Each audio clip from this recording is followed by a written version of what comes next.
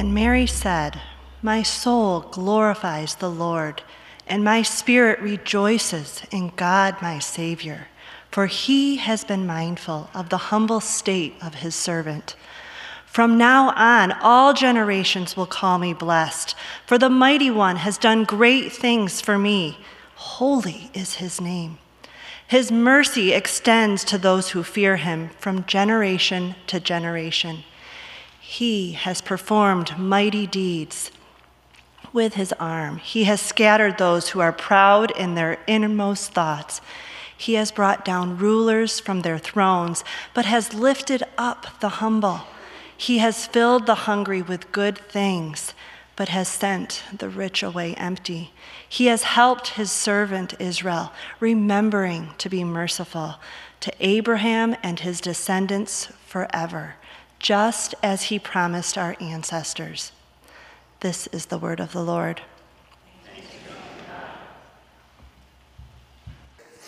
Well, hey, if you're a guest with us and we haven't met personally, my name's Jon. I'm one of the pastors here.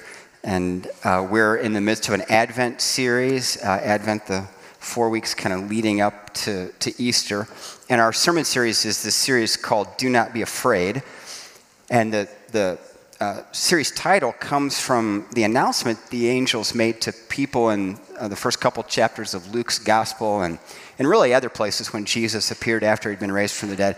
Often the first message either of the Lord himself when he appeared or angels when they're appearing on behalf of God to people is do not be afraid. And there's a very simple reason there, I think. This is just my thinking now. But I'm kind of thinking most of us live most of our lives as if God were a religious idea, not as if God is a real person currently ruling the universe and our lives. And when we come into one of those moments where that assumption is completely gone and we are face to face with the reality that God is, we freak. Really. And there's this, huh? But gladly the Lord is so gracious. And the message always leads with, do not be afraid. Let's talk about that first, your fear. Do not be afraid. Now listen up. Right? So today we're thinking about do not be afraid to bring peace in the face of fear. And we heard the scripture today already. It's called the Magnificat. It's the song that Mary sang. She had been visited by an angel. She had gone to visit Elizabeth and Zechariah. Elizabeth, she had heard, was pregnant. And Elizabeth, in a moment where she was overcome by the Holy Spirit, said some things that confirmed what the angel had said to Mary. And Mary's heart welled up in faith. Mary had moved through 3 stages of faith. I won't repeat this. This was the message from last week. But the 3 stages of faith, first was measured incredulity. That's the this is crazy moment when we come face to face with the claims of the gospel. Then she moved on to simple acceptance. She didn't understand it all, but said, okay, I'm going to take the next step, even though I don't fully understand. And then finally, the trusting reliance, where it's the giving of the whole self over to God, holding nothing back, just, I'm in, you got all of me. And when she did that, the first thing that came was this song. This beautiful, incredible song that she sang after Elizabeth's words, her outward expression of that last stage of faith. And one of the big things she realized was that there is a peace in Christ that is bigger than our biggest problem. It's available to everybody everywhere. And because there's a peace from God that's available, it's bigger than our biggest problem, we will not be afraid to bring peace in the face of fear. So check out this picture. Cute little kid, magnifying glass. Why do we use a magnifying glass? To make something bigger, to see it, right? Obvious question, obvious answer. Now, when we use a magnifying glass and we're looking at something, does it make the actual thing bigger? Of course not. It becomes bigger in our eyes. It becomes bigger to us. This is the idea that Mary leads with in her song. And Mary said, "My soul glorifies the Lord, and my spirit rejoices in God my Savior." That word glorifies. Other versions read, my soul magnifies the Lord. So whether it's glorifies or magnifies, the word means to enlarge or make great. It's this zooming in idea. It's this idea that her soul is making God larger. Now, as one commentator noted, of course, God cannot be made any bigger, but he can be enlarged in one's life. It's the magnifying glass, right? Magnify.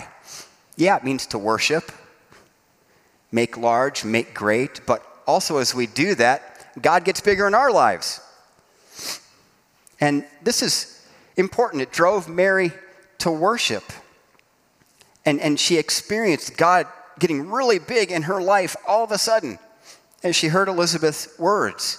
And her life was suddenly just everything the Lord had for her. God was the most important thing. Her life belonged to the Lord. And it begs us a question, doesn't it? When did God get big in your life? Like what occasion prompted that? Where are you on that journey?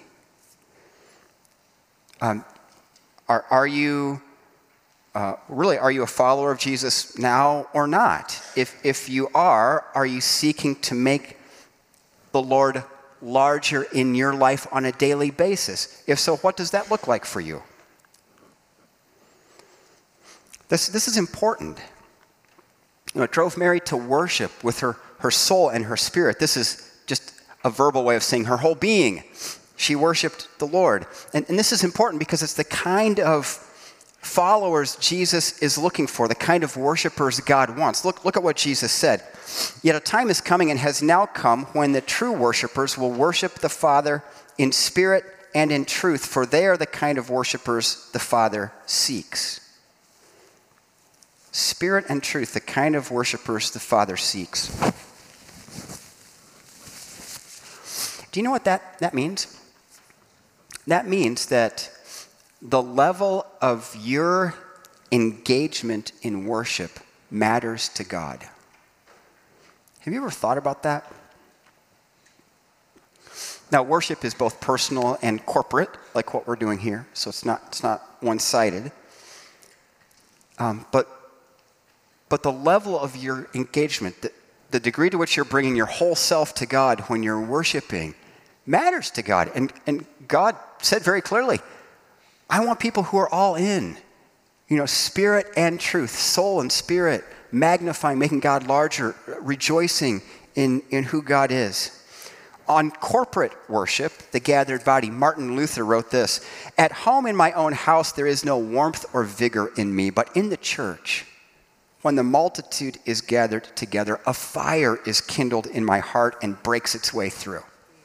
Amen? So if you're worshiping online and you have to for some reason in your life right now, it's all good. And being together in person with the body of Christ matters. It matters a lot because God does stuff as the body of Christ is gathered together in corporate worship to him. Engage in worshiping God with everything you've got. Mary was doing that. And she explains the why. The word for can also be because. So here's what she said next. Because he has been mindful of the humble state of his servant. Mary was a teenage girl in a patriarchal culture, humble state. Yeah, she lived in Nazareth. That town had a bad rep. And Nathaniel would later say, "Can anything good come out of Nazareth?" It was like the worst spot in the backwater area of Galilee, humble estate. One commentator really put an edge on it. Mary was, quote, a no one from nowhere. Culturally speaking now, not in God's eyes, of course, but culturally speaking. She also had been humbled by the pregnancy. We didn't really go into this. We haven't quite yet, but in an honor-shame culture, if a woman ended up pregnant before the wedding, that was a massive deal. Potentially life-threatening to Mary. Honor killings were not uncommon. We don't know for sure, but it might have been that she had to go to Elizabeth and Zechariah's to flee danger. Maybe, don't know. Humble state.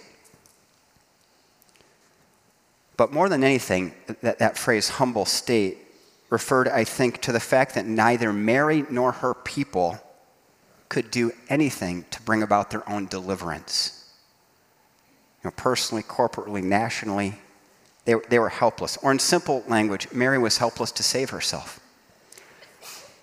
I saw this picture a long time ago, and this is my own little rendition of it. I think you'll agree it's quite a masterpiece. But it's an image that stuck with me. The little stick figure guy floating in the ocean. Because it just captures, doesn't it, the human condition. We're floating in an ocean, no land in sight. And we need help. And if we slow down for a moment and evaluate what's really going on in the world, 50% of it is, hey, there's really no problem. And the other 50% is, hey, do this, that, or that to lift yourself out of the water. And it all amounts to exactly nothing. None of it is helpful.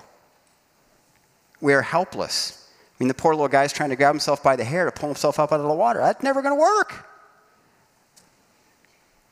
Mary knew she was in that kind of situation. And she rejoiced in, quote, look back at verse 47, God my Savior, the one who pulled me up out of that mess. God saw her in her low and helpless condition. In giving spiritual counsel to a man named Dioscorus, Augustine wrote this, to Christ, my Dioscorus, I desire you to submit yourself with unreserved piety. In that way, the way of submitting to Jesus, that is, in that way, the first part is humility, the second, humility, the third, humility. In the first line of Mary's song, we're brought straight to the most basic principle of Christian faith. Jesus comes only to those who recognize their desperate need and ask for help. That's the only prerequisite to coming to Christ, is just to say, yeah, I need help. And for some, that is the hardest bridge to cross, because it's a laying down of one's pride. It's a letting go of the I've got this mentality. And this really is repentance. The word repent in the Bible literally means to change your mind, to change your thinking. That's the thinking that needs to change first for us to come to Jesus. From I've got this, I'm good, to I'm now pointing at the little stick figure guy right here. No, actually, this is me. I'm that person. Thank you. And everything I'm trying isn't working, and I need help, and I need it bad. It's the only prerequisite for coming to Christ. When we ask God for help, we realize that God is mighty to save. Mary recognized this as well. Look what she said. From now on, all generations will call me blessed, for the Mighty One has done great things for me. Holy is his name. His mercy extends to those who fear him from generation to generation. And you got to put it in context, right? Remember, she's pregnant, honor shame culture, honor killings not uncommon, certainly social shame across the board. And she sings, from now on, all generations will call me blessed. Not just, hey, future generations will call me blessed, but from now on. She's right in the heat of it all. And she can say, from now on, everyone will call me blessed. Why? Because the mighty one had done great things for her. Mighty one, it's an Old Testament reference. The mighty one of Jacob who acts powerfully on behalf of his people. You know, the greatest act of salvation in the Old Testament is the Exodus. Greatest act in the New Testament, the cross. Exodus and cross. Examples of how God acts on behalf of his people to set them free and welcome them home. And it all came together in Mary in this moment. And she's saying, right? God is powerful. God is holy. God is merciful. The mighty one has done great things for me. I mean, back to the predicament of not being able to pull ourselves out of the water, right? I've heard it said that justice is getting what you deserve. Mercy is not getting what you deserve. And grace is getting something much, much better than you deserve. And Mary came face to face with God's grace. The mighty one has done great things for me. Every follower of Jesus can say the same thing. If we're in Christ, we have been blessed by God and will be called blessed for all generations to come.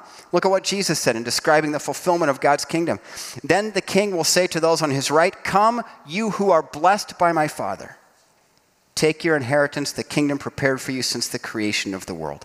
The mighty God, who is mighty to save, wants everyone everywhere to come home to him. The door's open. Everybody's welcome. All right, Mary's song now takes a turn from the personal reasons to magnify the Lord to kind of more prophetic reasons, to reasons seeing what God is doing in the world, what God has done and what God is doing in Jesus. And look at her song. It switches into the past tense. Check this out.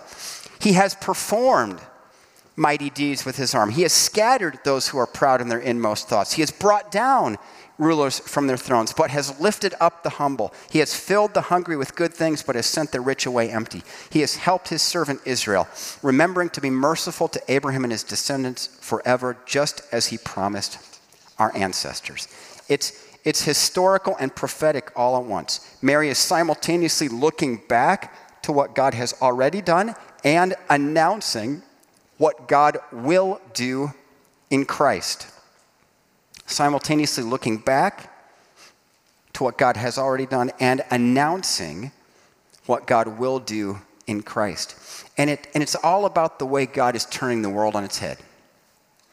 Right? It's the upside down, backwards way of Jesus. And way back in Isaiah, the Lord said this through the prophet, "For my thoughts are not your thoughts, neither are your ways my ways, declares the Lord. As the heavens are higher than the earth, so are my ways higher than your ways and my thoughts than your thoughts." In his wonderful commentary on Luke, Kent Hughes points out the great reversals Jesus brings. Morally, he scatters the proud. Socially, he lifts the humble. Spiritually, he fills the hungry with good things. I love that last one. Fills the hungry with good things spiritually. It's just the upside down world of Jesus. If you're poor, you're rich, he says. If you want to find your life, you lay it down. If you're weak, you're strong. If you're simple, you're wise. And here's how the Apostle Paul put it. For the wisdom of this world is foolishness in God's sight. Our best stuff is ridiculous in the economy of God, the way the Lord works. The gospel turns human thinking and systems and values upside down. Pride isn't the thing, humility is. Status isn't the thing, humility is. Self-sufficiency isn't the thing. It's a humble seeking of the Lord that is the thing. A laying down of self-sufficiency. Humility again. That's why Augustine said what he did. Have you ever recognized that biblically the prescription for spiritual health is spiritual hunger? Isn't that fascinating? I mean, so many verses. Blessed are those who seek him with their whole heart. You will seek me and find me when you seek me with all your heart. Open your mouth wide and I will fill it, says the Lord. The prescription for spiritual health is spiritual hunger. I remember way back, I've shared this in the past, but a pastor friend of mine challenged me to read the Bible in 90 days. It sounded ridiculous to me. I was like, nah, I like to linger and but I did it. And it was a great experience. Because when you're rifling through that much scripture a day, it's like 10 chapters a day. I mean, you're like plowing through scripture. All you have time to catch are the big themes. And the big themes I walked away were these: seek the Lord and bless the world. It's all over the place in scripture. Seek the Lord. The prescription for spiritual health is spiritual hunger. Are you hungry? Are you seeking? The mighty reversals. Jesus turns everything upside down. Therefore, in light of those mighty reversals, we bring our fear to the Lord. Is there anything causing fear in you right now? What are you anxious about? What's kind of just under the surface? You're just kind of able to keep it under, but it's like right there. Life is hard, right? There's all sorts of stuff going on. Stuff that challenges us sometimes to almost what feels like a breaking point. And Jesus has turned the whole world and its system upside down. Right? According to the Bible, do you know what the antidote for fear is? You might say, like, maybe courage. No, some of you whispered it, I heard it. Love. Right, 1 John. There is no fear in love, but perfect love drives out fear. The perfect love of God is the antidote for fear. Everything is pressing us to our breaking point. The antidote for those things, the help from the Lord, is his long-suffering, faithful love for us. You know, spiritually, we're not called to rally courage to face our fears as if it's our job to do. To face our fears, we're called to rest in the perfect love of God for us. I get that's a challenge. But that's what Jesus invites us to, I think. And do not be afraid to bring peace in the face of fear. Right? This was Mary's realization. She moved through the stages of faith. She came to this place where she said, man, I can trust God with everything. Everything. Not just the Sunday piece of me. Not just half my life. Not just most of my life. Not just 99.5%, but this last little piece I just got to hang on to.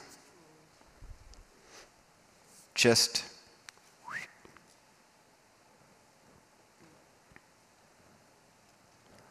we are all dying. I'm just saying. God is real. God is pouring out life into you and me this very instant. Jesus is alive. The Lord is good. Amen. The Mighty One has done great things for us, and he may be trusted.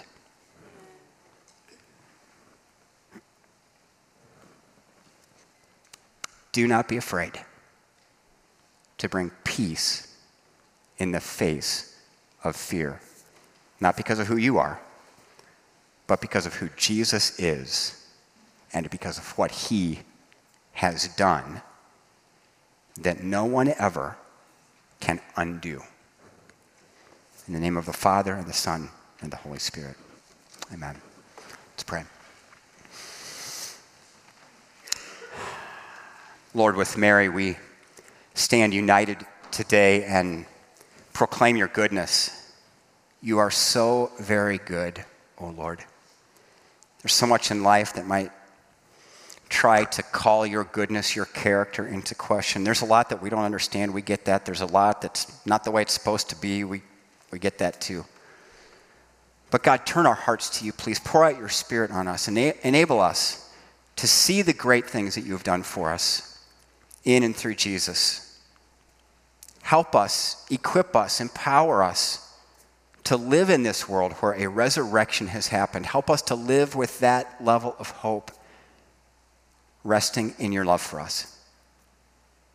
For those in need of healing today, God, I pray that you would pour it out by your Spirit in every way.